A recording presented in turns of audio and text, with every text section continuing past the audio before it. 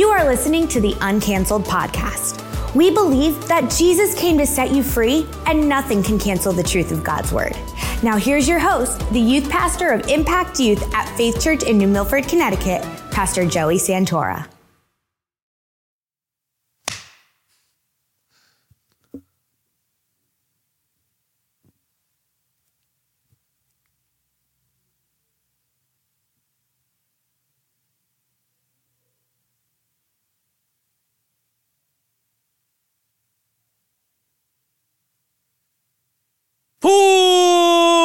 What is going on? Uncanceled. How are you guys doing? Thank you so much for tuning in. Oh, I couldn't even get it out because it was just so funny. You definitely have to have like the log. No, it's staying in. That's good. We like that. Just had to be a little different today. Yeah. Uncanceled. How are you guys doing? At the time of this recording, it is 9:30 a.m. on Thursday morning. We normally record on about 4 p.m. Yep. But we're doing a 9:30 today. Just kind of felt it today. We just a couple different reasons. Had got to listen to Matt Parkhurst bring a word this morning. So we were like, he brought it, man. He was there. He was there. He was like,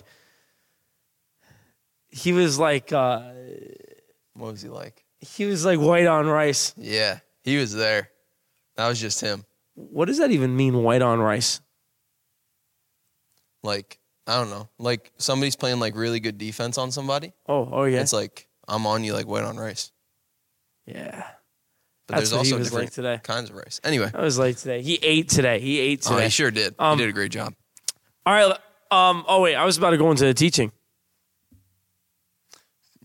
Wait, we forgot to say the reason why we have formal attire today because like I'm literally wearing a 3-piece suit. Very less than common for me to be well dressed on the podcast. Yeah, but why don't you tell them, Ben? Why are we wearing that?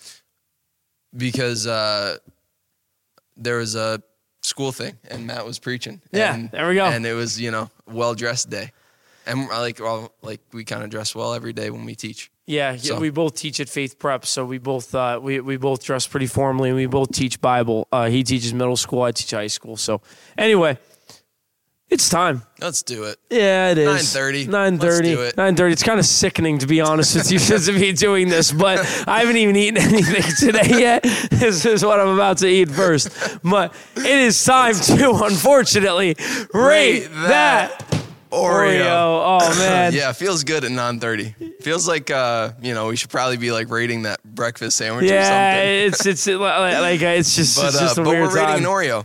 Kind of maybe a little breakfast type of Oreo. Sure. This is a cinnamon bun Oreo. So, occasionally you might have a cinnamon bun with breakfast. That's proper. Sure. I'm on Saturday. I'm celebrating Christmas with my family, and because we do Christmas Day with Brianna's family, so Saturday morning we're gonna have Christmas breakfast. There'll probably be cinnamon buns. There you go. So, from an Asian country, not sure which one, but let's see if I can find it on the back. Right. Not a word of English. Okay. Wait.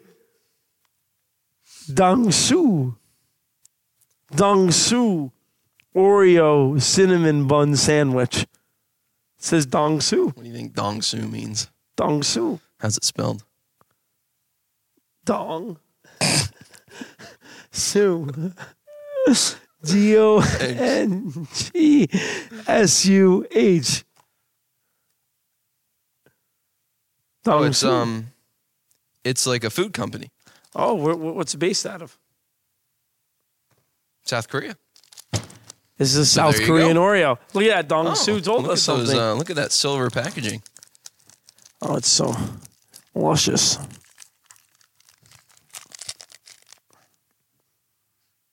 How do we feel? This is I don't know. Take another sniff. I don't know what that smells like. It kind of, maybe it's just like strong cinnamon. All right, I'm getting kind of like hints of Updog, like just a little bit. Dog? Oh, nothing much. Sorry. It's 9:30 a.m. It's 9:30 a.m. Man, it really is. It really is, and like we're neither one of us are morning people. I mean, I got up at like 7:30. I'm still not awake yet. I'm just not. I've had to become a morning person more. Yeah, because of your job. Yeah, but let's just.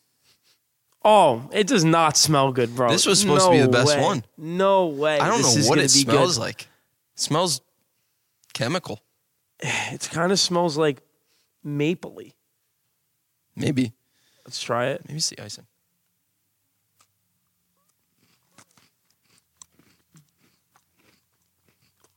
Oh. Oh. Okay. I'm there.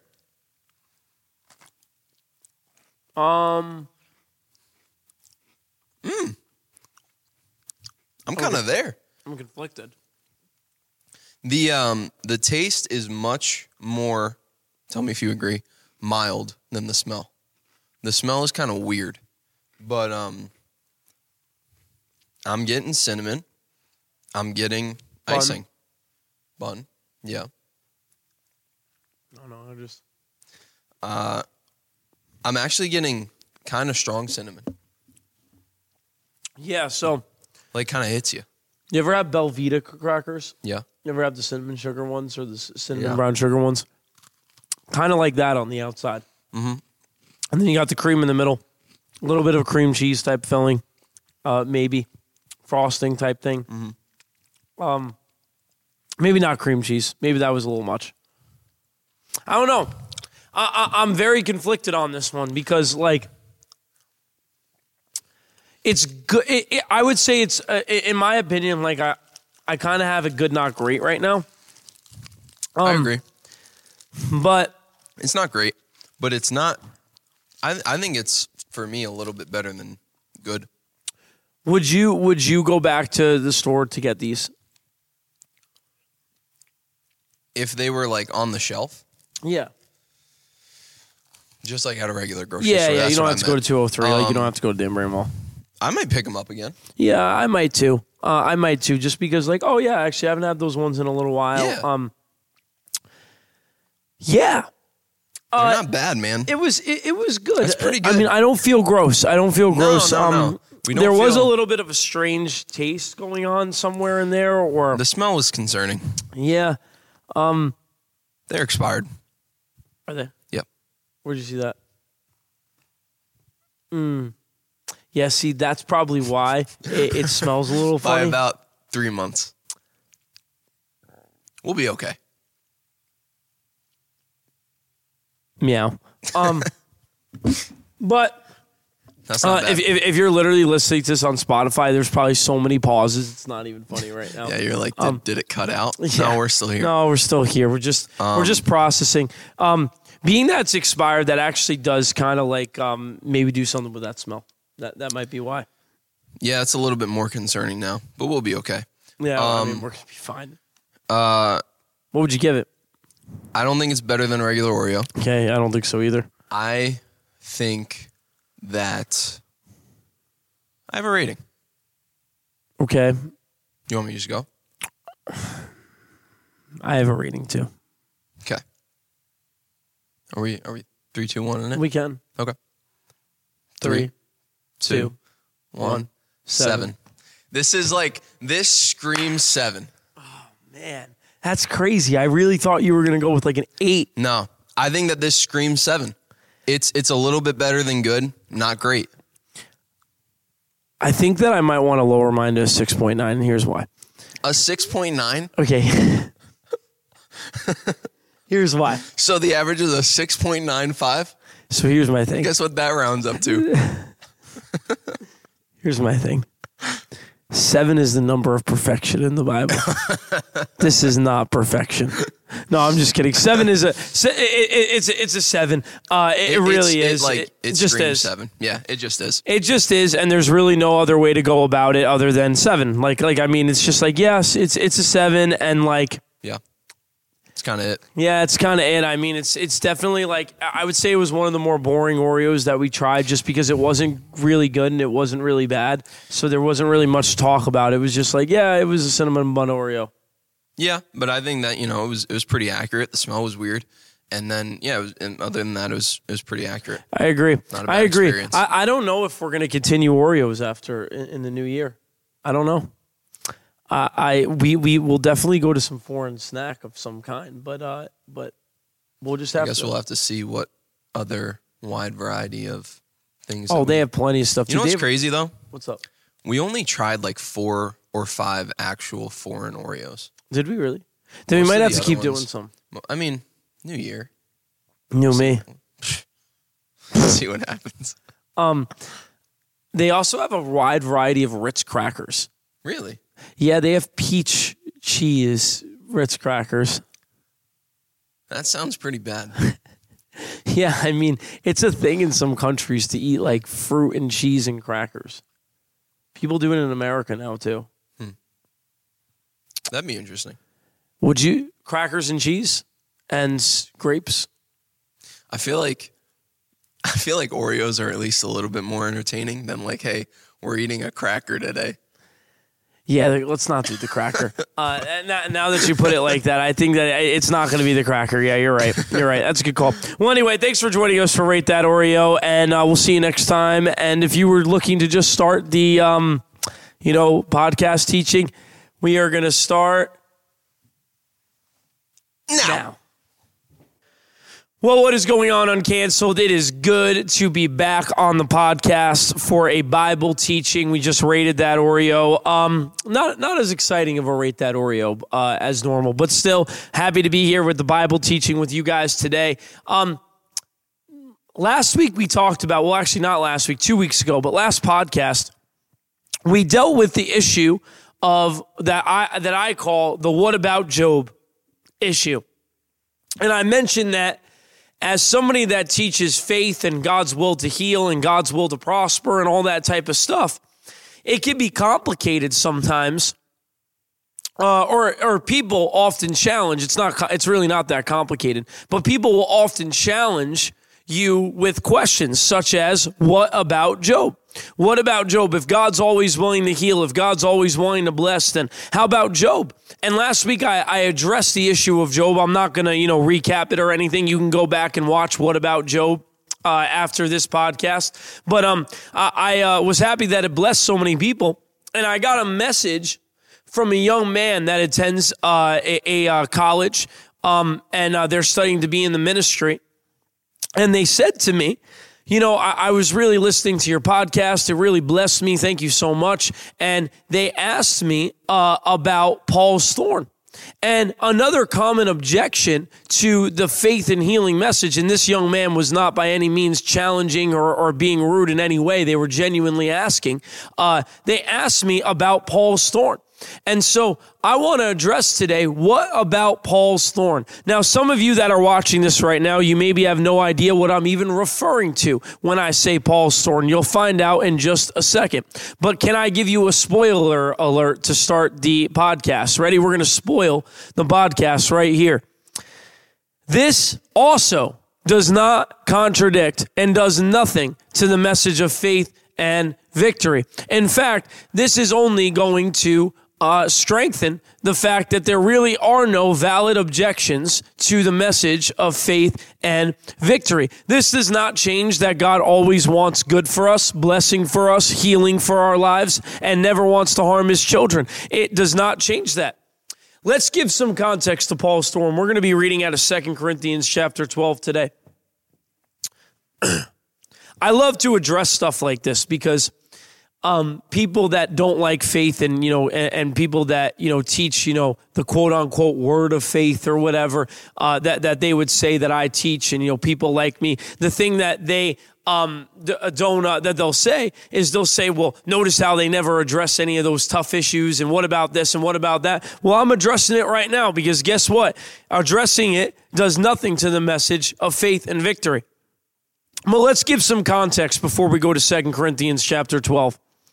First off, Paul was writing to the church in Corinth, the Corinthians, the church in Corinth, and there were these quote-unquote super apostles who were in the Corinthian church and who were challenging if Paul was really an apostle. And the reason I say super apostles, like quote-unquote, is because they really were not apostles at all.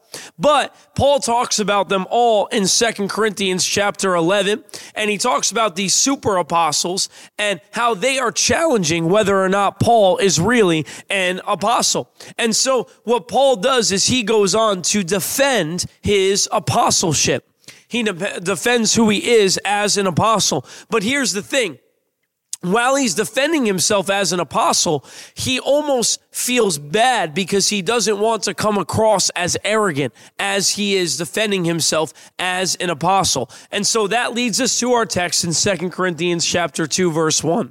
I'm going to take a drink of water. Forgive me.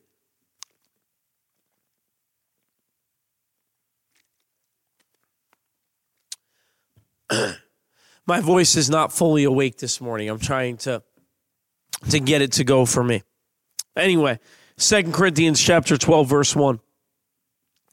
Paul says, "This boasting will do no good, but I must go on. I will reluctantly tell you about visions and revelations from the Lord. I was caught up to the third heaven 14 years ago.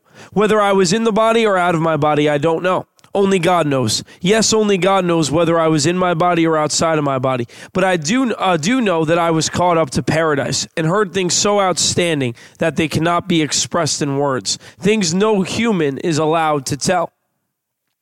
That experience is worth boasting about, but I'm not going to do it. I will boast only about my weakness." So let's stop here for a second. What Paul is doing in this text is, notice how he says, "This boasting will do no good, but I must go on."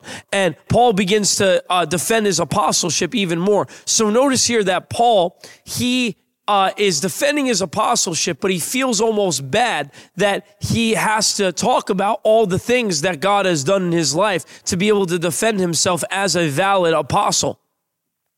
So I'll read that again in verse 5. "That experience is worth boasting about, but I'm not going to do it. I will boast only about my weaknesses. If I wanted to boast, I would be no fool in doing so, because I would be telling the truth. But I won't do it because I don't want to give me credit beyond what they can see in my life or hear in my message, even though I have received such wonderful revelations from God.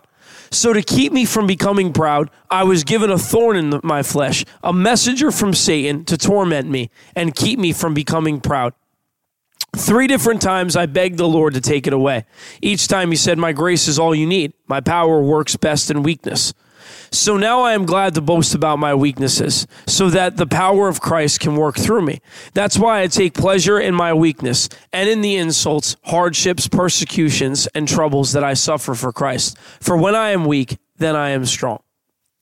Okay, let's address this. First and foremost, what was Paul's thorn in the flesh? Well, let's read the text. 2 Corinthians chapter 12, verse 7. So, I really do wish that the Bible would just say what the thorn in the flesh was. That would be really good if the Bible would just, maybe tell us. So let's read. "So to keep me from becoming proud, I was given a thorn in my flesh, a sickness that God gave to me that was very terrible and that I experienced terrible things with." Oh, it doesn't say that, does it? It doesn't say that in 2 Corinthians chapter 12, verse 7. It doesn't say a thorn in the flesh was given to me, cancer. It says a thorn in the flesh was given to me, a messenger from Satan to torment me and keep me from becoming proud.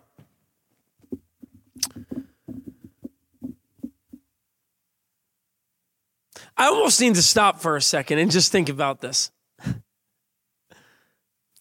How do you have a PhD in the Bible and you're unable to tell me what Paul's thorn in the flesh is? Well, how many of you guys know we really don't know what Paul's thorn was? Many people have suspected that it was a sickness, but we ultimately don't know what it was. Yeah, just read the text. There's not much to get at here. It's like a mystery that some people try to make it out to be of what Paul's thorn was. We really just don't know what his thorn was. It could be a lot of different things and stuff like that. Well, first and foremost, let's start here. I'll go with the hard stuff first, and then I'll just go with like the factual stuff. Or that's like, well, it's both factual, but the stuff that's like right there in front of your eyes that we'll read in 2 Corinthians chapter 12, verse 7. In the Old Testament, when thorn in the side was mentioned to the Israelites, it was referring to a group of people that were opposing and afflicting hardship upon the Israelites, that were oppositions, that were ops. That's what the kids would say, but that were opposing and bringing hardship to the Israelites. They were people that were a thorn in the side. So in the Old Testament, when the term thorn in the flesh was used, or thorn in the side, it doesn't refer to sickness in the Old Testament. So I'm not sure exactly why people would think that it is in the New Testament. I actually know what they cite to say that it was that. But it's in Galatians, I believe. Paul says something about his eyes or something, so people say that was his thorn in the flesh. But again, it's just not being true to the text. Because if I said to you, Clifford, the big red dog, who is Clifford? Give me a description of him. Go ahead. You can say it to yourself right now. I can hear yourself right now. You're like, the big red dog. That's good. Good job. I'm glad we all got that. If you didn't get that, that's all right. No problem. We still love you. We praise God for you. But Clifford, the big red dog. Who's Clifford? Clifford is the big red dog. There's no mystery there. Nobody's confused about who Clifford is because I just said Clifford, the big red dog. Let's read the text again with Clifford, the big red dog in mind. What was Paul's thorn? So to keep me from becoming proud, I was given a thorn in my flesh, a messenger from Satan to torment me. What was the thorn in the flesh? I'm going to go with a messenger from Satan to torment me. I'm going to go with that. That's for me to kind of just go with, But in all seriousness, it's right there. It literally says it right there. It was a messenger from Satan to torment the Apostle Paul. Many people say it was a sickness that Paul had that God gave him to keep him humble. Well, let's stay accurate to the text. First off, I like how we attribute God to this thorn in the flesh, as if God gave Paul this thorn in the flesh, that God was the one that gave him the thorn in the flesh. Well, the Bible says a messenger from Satan. So it sounds like to me it was a messenger from Satan, being that it was a devil that was literally, or a demon that was literally assigned to Paul's life, that was sent to stop Paul from accomplishing what he should accomplish. But let me actually tell you what the word torment means. It said a thorn in the flesh was given to me, a messenger from Satan to torment me. I will tell you what the word torment is in the Greek. It is kalaphizo. Kalaphizo. And here's what kalaphizo means. It means to give one a blow with a fist. That's what the word kalaphizo means. And it's translated in the New King James Version as buffet. It's translated in other versions as torment. And so this word, to give a blow with a fist, here's how we can understand this kalaphizo. It was a messenger of Satan that was sent to continually give Paul these body blows that would eventually knock him out. Let me help you understand it like this. Perhaps you've watched boxing before, but if you haven't, I'll explain it to you.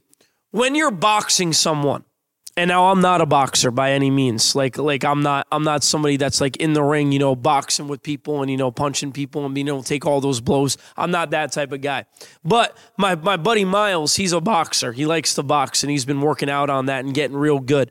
But in boxing, when you're fighting someone, you want that knockout punch, but you don't just go for the knockout punch. Because if you go into the match just looking to just give a nice KO right to the head right away, you're likely going to swing and miss and fail. Why? Because the person has not been worn down at that point where you can give them a knockout punch. If I'm just, if I just go for a quick KO, they're at full energy. They're not even run down or worn down at all. So what I need to do if I'm boxing somebody, if I'd like to wear them down to be able to get to a point where I can knock them out, I'm going to give them body blows.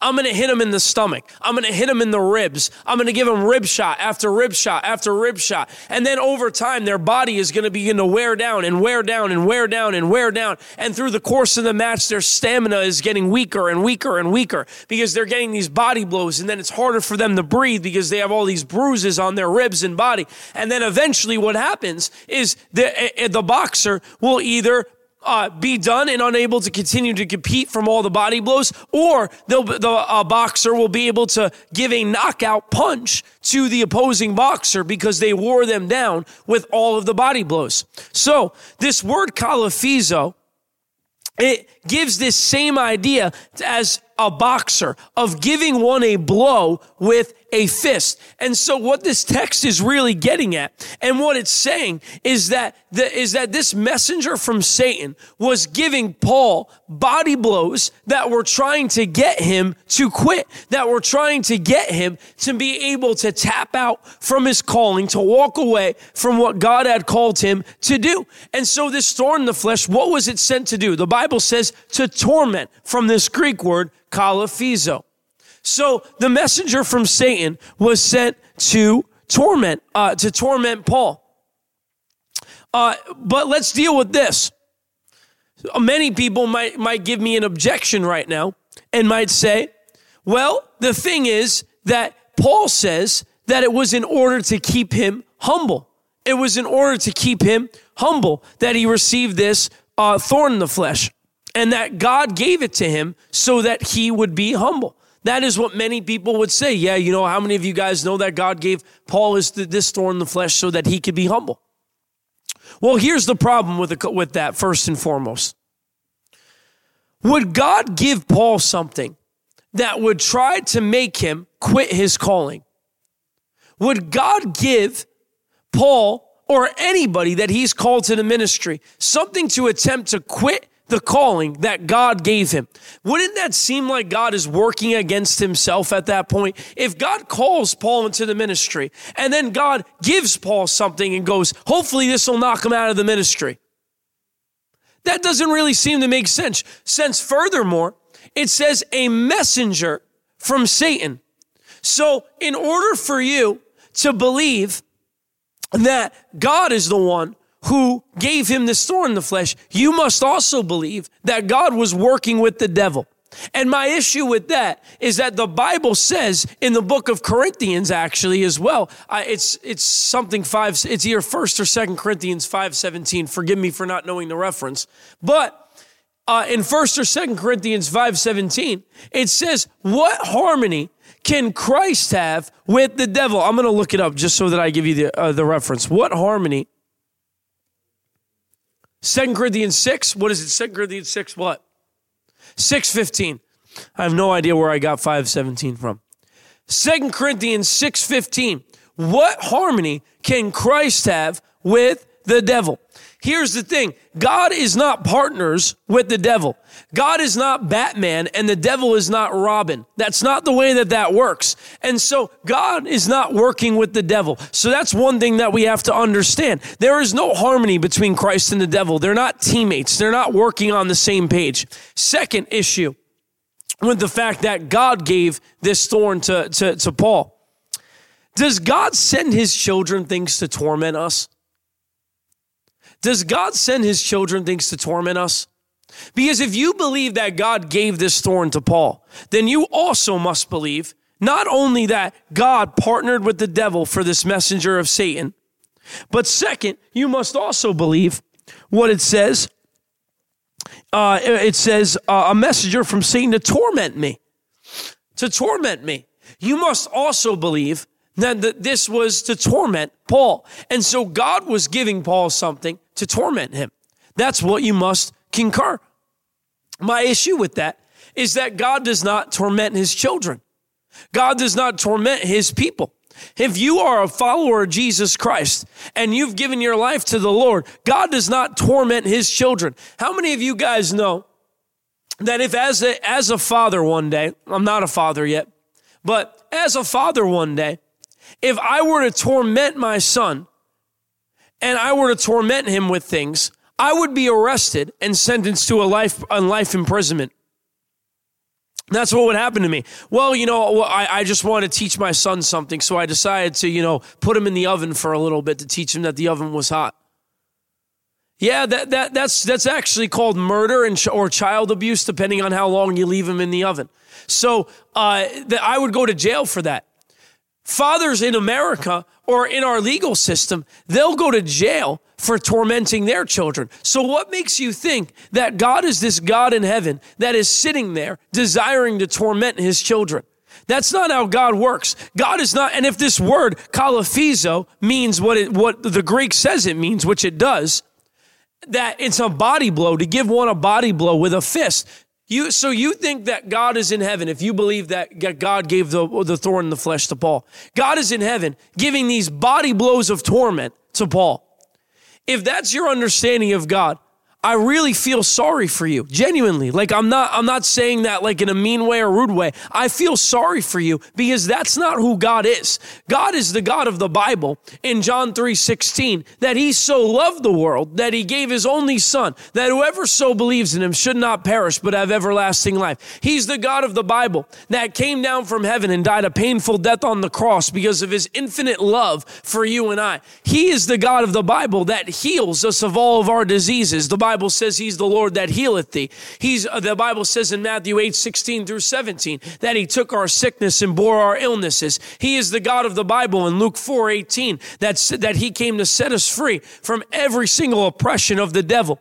And so that is the God of the Bible. The God of the Bible is not this God that is looking to torment his children. Now, yeah, in the Bible, do we see enemies of God being opposed with different things? Certainly. God will oppose his enemies. He'll take his enemies out if they oppose him. He has so much grace for his enemies. He gives so much mercy and grace for people to repent and turn back to him. But yes, when it comes to God's enemies, yeah, God's a God of justice and judgment as well. But to his children, God doesn't torment his children. And Paul was a child of God. So that's not proper to say that God gave this thorn in the flesh. And we know that because it kept Paul humble. So now, why did Paul say it was to keep him humble then? Because we have to address that then. Because it seems something positive came out of his thorn in the flesh. This is why context is so important. What is the context that we started with at the beginning? I'll remind you. You may already be ahead of me. But these super apostles were challenging Paul's apostleship. He was talking about all these things that God had done in his life and his ministry to prove his apostleship. But he didn't want to sound arrogant. And so in that, Paul says, this thorn in the flesh, it kept me humble. What was happening here? Was it that God gave this thorn in the flesh to ruin Paul's ministry and life and give him body blow after body blow? Or did God use this thorn in the flesh to keep him humble? Did he use what the enemy sent to knock him out for his good? Just like the Bible says in Romans 8:28 that God works together everything for the good of those that love him and are called according to his purposes. Yeah, this was a bad thing. This was sent to take Paul out. But guess what? Paul saw through the benefit or through the good that God could bring out of even the bad, that it actually could keep him humble, reminding him of what? Reminding him of his constant reliance upon the Lord in his life. I'll show you that in just a second, why I can get that that's his constant reliance on the Lord in his life. I'll get there in a second. But Paul was defending his apostleship and did not want to seem arrogant. So he says this to tell them what has kept him in a place of humility. And this thorn in the flesh, although it was sent to knock him out, although it was not for his good, God turned that thing around and actually brought something good out of it. How many of you in your life, you faced something difficult, something bad happened that was sent to knock you out, but then it was completely turned on its head and something good came out of what was bad? Did God send the bad thing into your life? Certainly not. But God turned it around for his good. Perhaps somebody grew up in poverty, grew up in an abusive situation. Did God, desire for you to grow up in a situation where you had nothing and you were being abused by your father or by your mother or by your grandparents or anything like that? Certainly not. And my heart goes out to any person that has ever experienced that, because that's not the desire of God. And I know that God can heal and restore those things as well. But that's not the desire of God for people to face those types of things, and I'm sorry if anybody's ever told you that, God allowed that for you because he wanted you to have to go through that. That's actually not correct. And I'm not going to go into that anymore. If you want to hear about God's allowance, you can go back to my What About Job last week. But God doesn't desire that for anybody, and he doesn't want anybody to experience that. But here's the thing. You might grow up. You might have a relationship with God. You grow up, and then God uses what you went through for you to be able to help other people that went through that same thing. Did God desire for you to go through it? No, but he flipped that thing on his head for his good. That is what is happening here. Paul understood what good was being brought out of the bad in this situation. And this is something that we see constantly in the Bible. Joseph thrown into prison. God brought something good out of even that. We see this throughout the entirety of Scripture, and Paul's thorn is no exception. So, yeah, it did keep him humble. Yeah, it did keep him in a place where he was relying upon the Lord. But it doesn't mean that God was the one who gave it to him. It was a messenger from Satan. So, furthermore, people might object, well, God said that he wouldn't do anything about the thorn. Because many people will hear everything I have to say and, say, well, that's a nice argument that he's trying to make, but what about this? God said he wouldn't do anything about the thorn. Well, let's read the scripture and see what's said. How many of you guys know that it's actually important to read the Bible and see what it says instead of inserting our own presuppositions or our own predetermined thoughts into the Word of God? Let's just read what the Bible says and let's take it as it is. Ready? 3 times I begged the Lord or pleaded with the Lord to take it away. Each time he said, no. Oh, it doesn't say that. It doesn't say that he said no. It says, my grace is all you need. My power works best in weakness.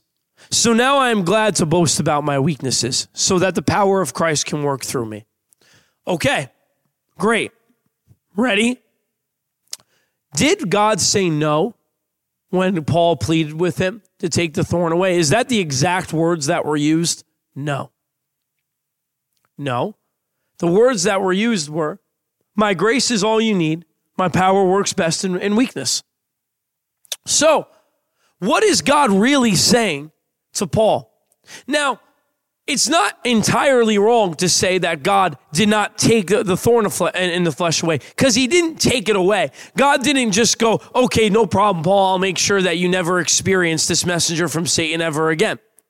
God doesn't say that. God, it's not entirely wrong to say that there is a no in there. But it's not exactly correct either, because he says, my grace is sufficient for you. So what is really being said? What is really being said? While the truth is that God will not take away the enemy attempting to give us body blows in our life, the enemy trying to come against us in our life, he has already done something about it. God has already done something about every body blow and every attack of the enemy in our lives. He has given us something so powerful, which is his grace. He says, my grace is sufficient for you. So while God is not like, okay, I'll make sure nothing ever, comes in your life again that's ever bad. I'll make sure nothing bad ever happens. He has given us something already to deal with anything that is not of God in our lives. By his grace. He has given us something to be able to take care of it by his grace. What does that mean? What is grace? What is grace? Some people have defined grace as unmerited favor or divine favor, but other people say it's his divine empowerment. His divine empowerment. But whatever way you look at it, whatever way you look at grace, which I'd happen to lean more towards divine empowerment as a more adequate definition of grace, but some people see it as his divine favor, and I'm not going to get into a big debate or argument about that. But either way, God says, my grace is sufficient for you. If you want to say my divine favor is sufficient for you. My divine empowerment is sufficient for you. And the reason why I believe divine empowerment is a more adequate definition of grace is because I believe that when you study it out, it comes out a little bit greater understanding with divine empowerment, but the God's divine empowerment. So looking at this, my grace is sufficient for you. My divine empowerment is sufficient for you. The empowerment that I've given to you, Paul, is sufficient for you. That you can take care of this thing. That you can deal with this thorn in your flesh by my grace. Now, if you want to say it's his divine favor too, then okay, fine. But nonetheless, he said that his grace is sufficient for him. In other words, my grace, Paul, is enough for you to be able to take care of this thorn in your flesh. And so we have to understand that God didn't just say, no, I'm not going to do anything about it. He said, no, I've already done something about it. Do you see the difference? Not, no, I didn't do it. I'm not going to do anything about it. It's, no, I've already done something about it by giving you my grace. That is the proper understanding of the text, because he says, my grace is sufficient for you. My power is made perfect in weakness. Well, let's go through the next objection. Because some people would say, okay, but why does God say my power is made perfect in weakness then? Okay, because that's right. God's power is made perfect in weakness. When we are unable to do something on our own, when we are weak on our own strength, doesn't God's power just shine all the greater? When I'm unable to do something on my own, doesn't God's power just show up even more? Because you're like, wow, this guy would not be able to do this if it wasn't by the grace of God. When somebody comes down to an altar and asks me for prayer, for healing in their body, and I lay hands on them and pray for them, that's a moment where God's power shines all the greatest. Because you look at someone like me, who's a human that has experiences, weakness and different things, and you see me praying for somebody and seeing them healed, that points to God, and his power shows all the greater. When something comes against me in life, and I have a weakness in my life, I'll give you an example of what might make sense to that. If people are coming against me, and people, are trying to, get me to not preach anymore. People are threatening me to, go to prison and all that stuff. And I begin to preach the gospel anyway. Doesn't God's power show all the greater? Because no man would be able to do that on their own. Only by the grace of God would I be able to do something like that, where I can stand and preach the gospel, even though that there is threats for me to be arrested if I do so. Doesn't God's power shine all the greater in our weaknesses? In my inability, and I know people that are terrible public speakers, but then God calls them into the ministry. And they get up there and they begin to speak. And people are amazed and they're like, I cannot believe that they're standing up in front of everybody speaking right now. 3 years ago, they wouldn't even speak to anybody when they came to youth group. 3 years ago, they wouldn't even speak to anybody in school or at church. But now they're standing up in front of everybody preaching a sermon. Doesn't God's power shine all the greater in our weakness?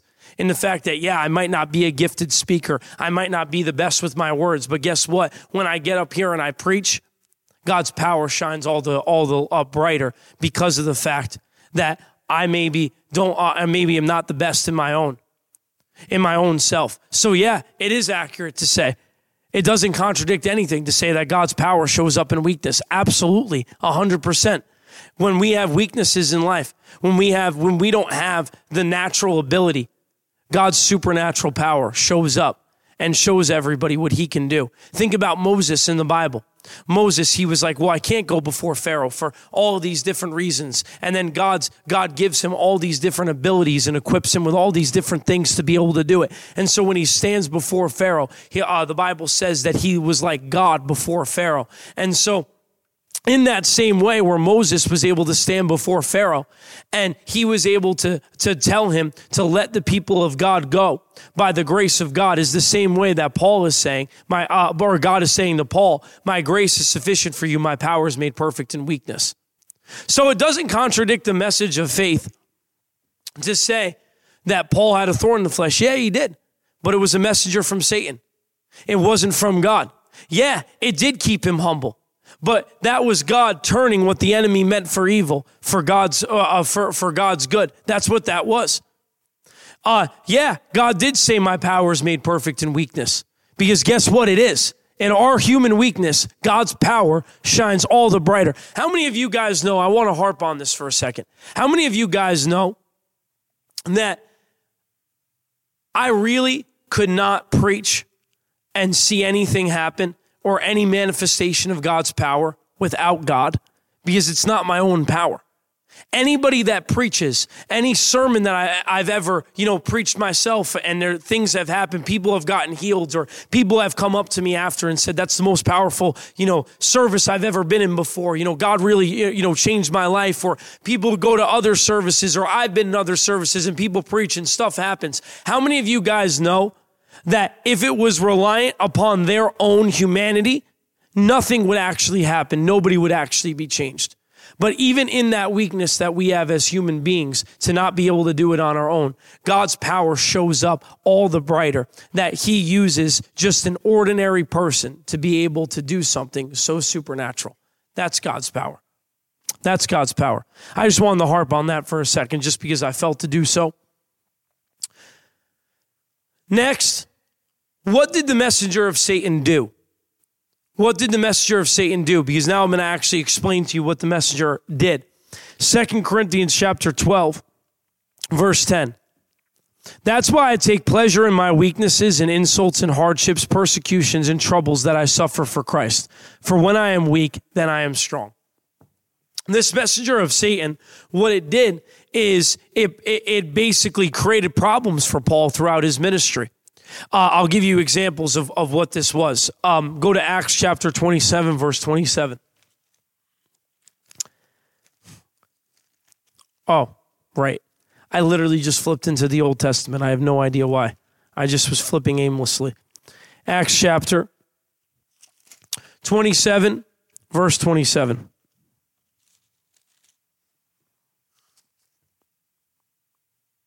It says,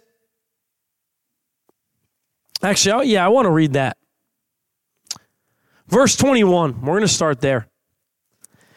Paul is on a ship full of prisoners. He's on a ship full of prisoners. And here's what happens. No one had eaten for a long time. Finally, Paul called the crew together and said, "Men, you should have listened to me in the first place and not left Crete. You would have avoided all this damage and loss. But take courage. None of you will lose your lives, even though the ship will go down. For last night, an angel of God to whom I belong and whom I serve stood beside me. And he said, 'Don't be afraid, Paul, for you will surely stand trial before Caesar. What's more, God in his goodness has granted safety to everyone sailing with you. So take courage, for I believe God. It will be just as he said, but we will be shipwrecked on the islands.'" Okay, so what happened here? Let's just backtrack for a second. Number one, notice how Paul said that they shouldn't have even sailed there in the first place. That if they would have listened to Paul, they wouldn't have even sailed there in the first place. God actually forewarned Paul to not go there because he knew that there was going to be problems there. But then they get on the ship and this shipwrecking takes place. This shipwrecking is a perfect example of the enemy trying to take Paul out and knock Paul out and kill him. But notice how God steps in by his grace in the situation and saves Paul and visits him with an angel from the Lord and tells him that it won't result in his death. So this shipwrecking is an example of this thorn in the flesh acting in Paul's life, trying to take Paul out. Okay, now let's go to Acts chapter 28, verse 3. This is after the shipwreck. They arrive on this island of Malta.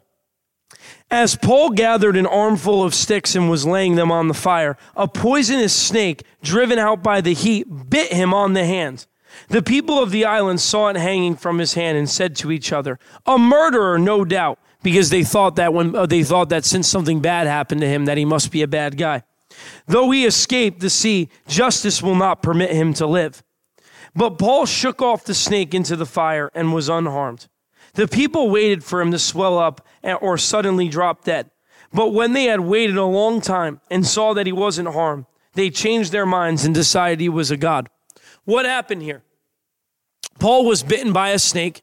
We can assume it was venomous or poisonous. Why can we assume that? Why would the people of the island wait for him to drop dead and die if it wasn't a poisonous snake? So Paul gets bitten by this snake, and it's hanging off of him.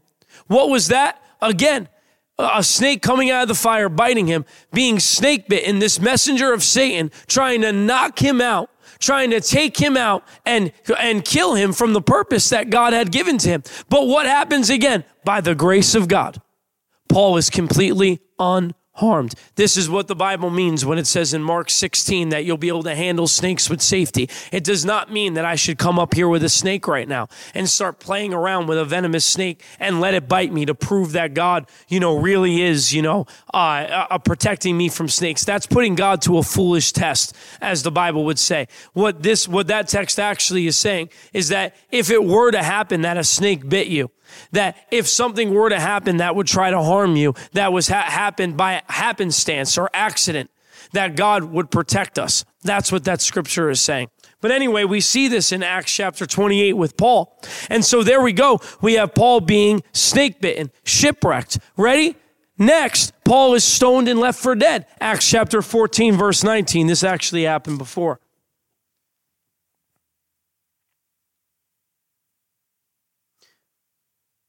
There it is. Acts chapter 14, verse 19. Then some Jews arrived from Antioch and Iconium and won the crowds to their side. They stoned Paul and dragged him out of the town, thinking he was dead. What happened? Paul was preaching the gospel. They got mad.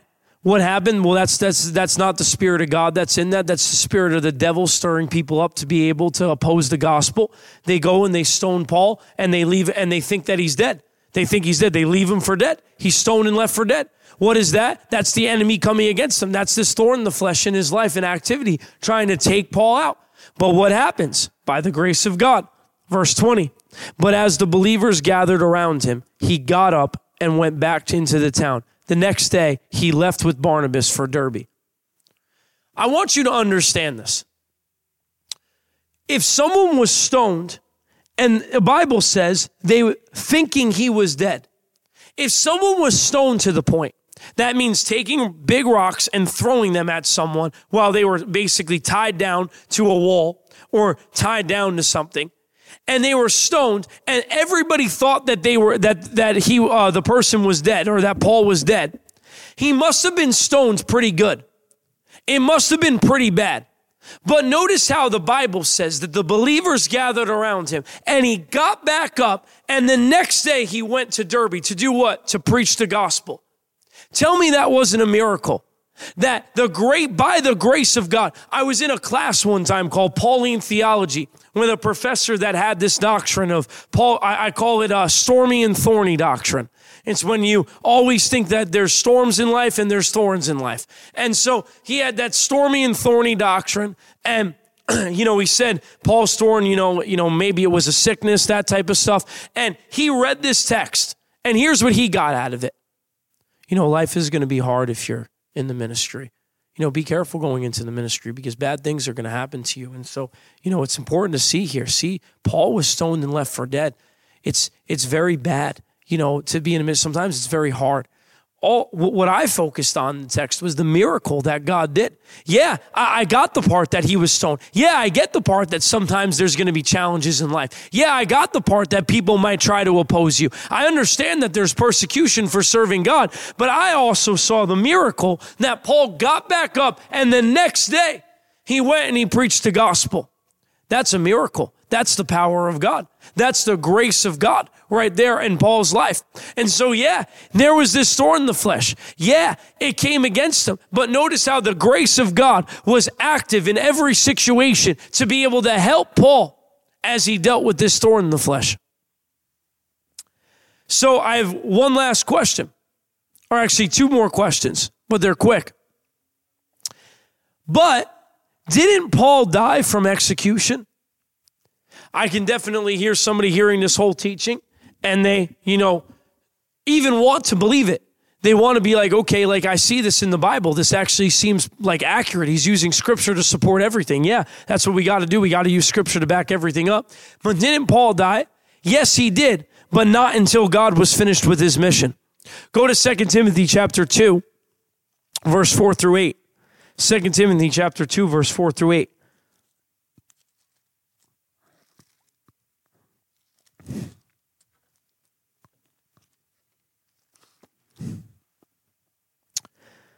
I'll start reading in verse 6.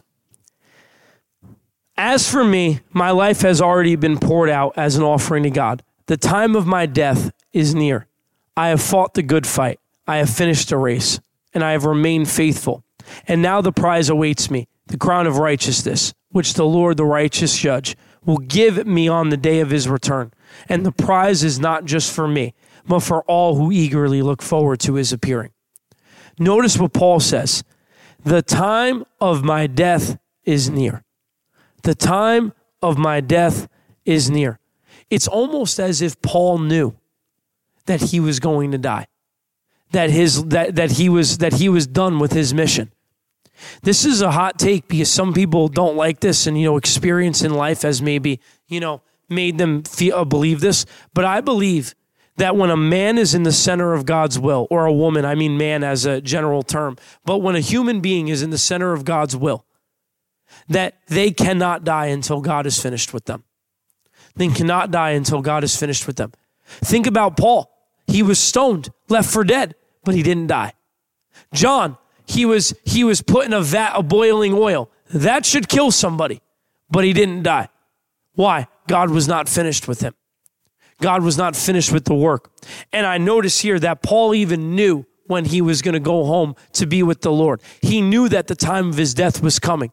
So yeah, Paul did die by execution, but not until he knew that God was done with him, that his mission was over. I've heard a lot of great men and women of God say things like, on the, they're 85 or whatever, and they're like, I'm ready to go home.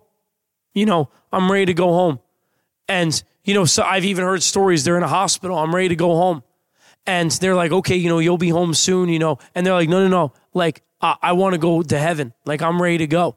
And moments later they pass and die. Why? And death is the ultimate, life as a Christian because you are in eternity with God.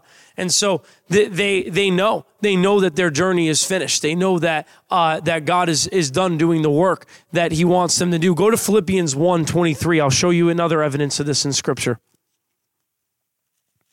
Philippians chapter 1. Verse 23. Paul, I'm torn between two desires. I long to go and be with Christ, which would be far better for me. But for your sakes, it is better that I continue to live. Knowing this, I am convinced that I will remain alive, so I can continue to help all of you grow and experience the joy of your faith. Ready?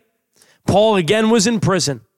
This time he's in prison, and he's saying he's torn between two worlds. He's torn between two, what does it say specifically? Desires. He's torn between two desires.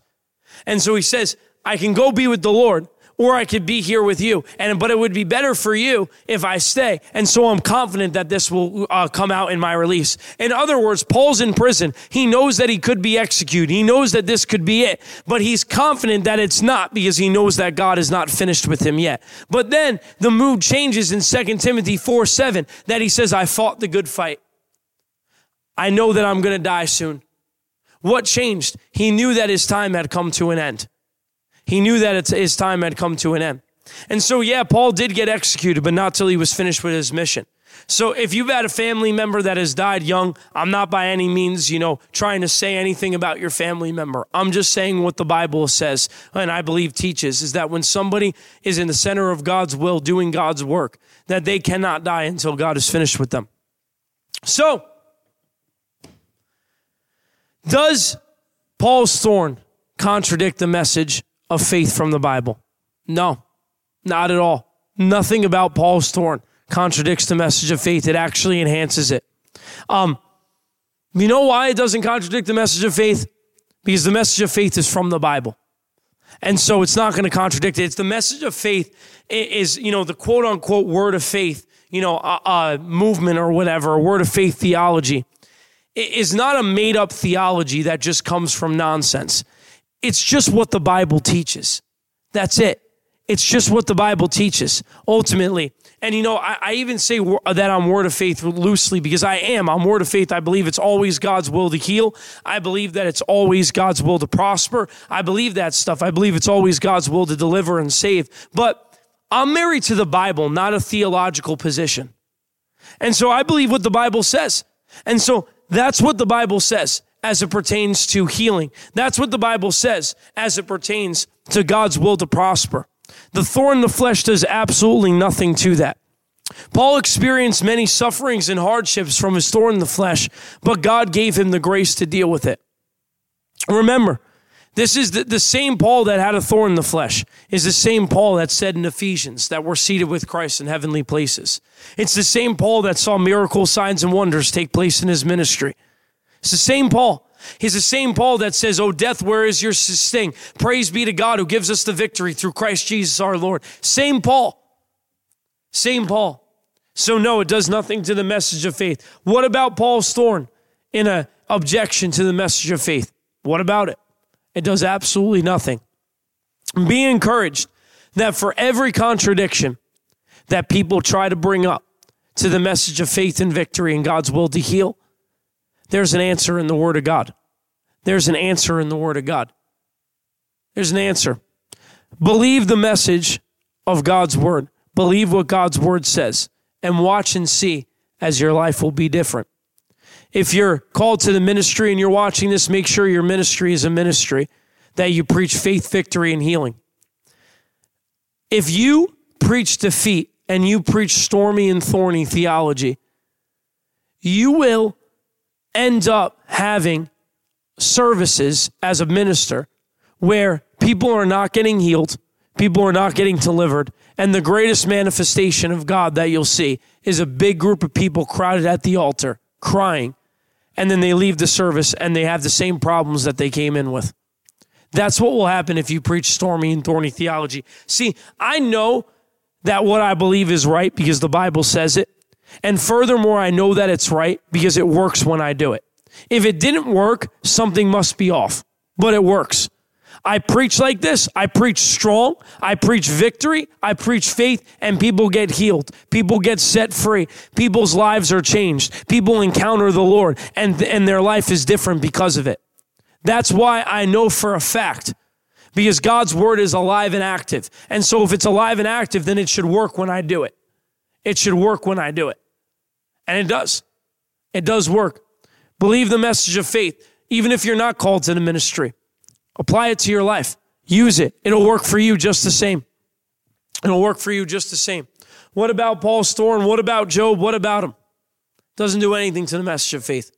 So I hope this message encouraged you. I hope it blessed you. And Merry Christmas, because I think by the time that this comes out, it will be tomorrow, which is, what is tomorrow, the 23rd? 23rd? 22nd? Cool. 22nd. So Merry Christmas. And Happy New Year to you as well. I probably won't record a podcast next week either, but I'll be back for the new year.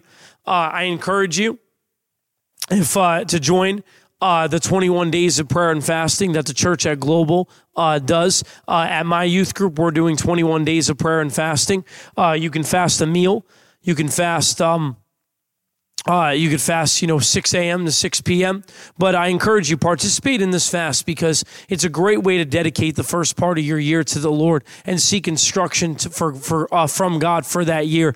I also encourage you, if you want to join us for the 21 days of prayer and fasting, to go back and watch my sermon on fasting that I did last Wednesday. So go back and watch that on our YouTube channel. God bless you guys. Thank you so much for watching. Love you guys. Merry Christmas and a Happy New Year.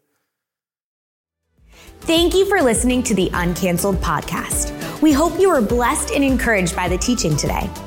If you are between the grades of 5th through 12th grade, make sure to check us out in person at Faith Church in New Milford, Connecticut, every Wednesday night from 6:30 to 9 p.m. Be sure to tune in next week for another weekly podcast from Uncanceled. God bless.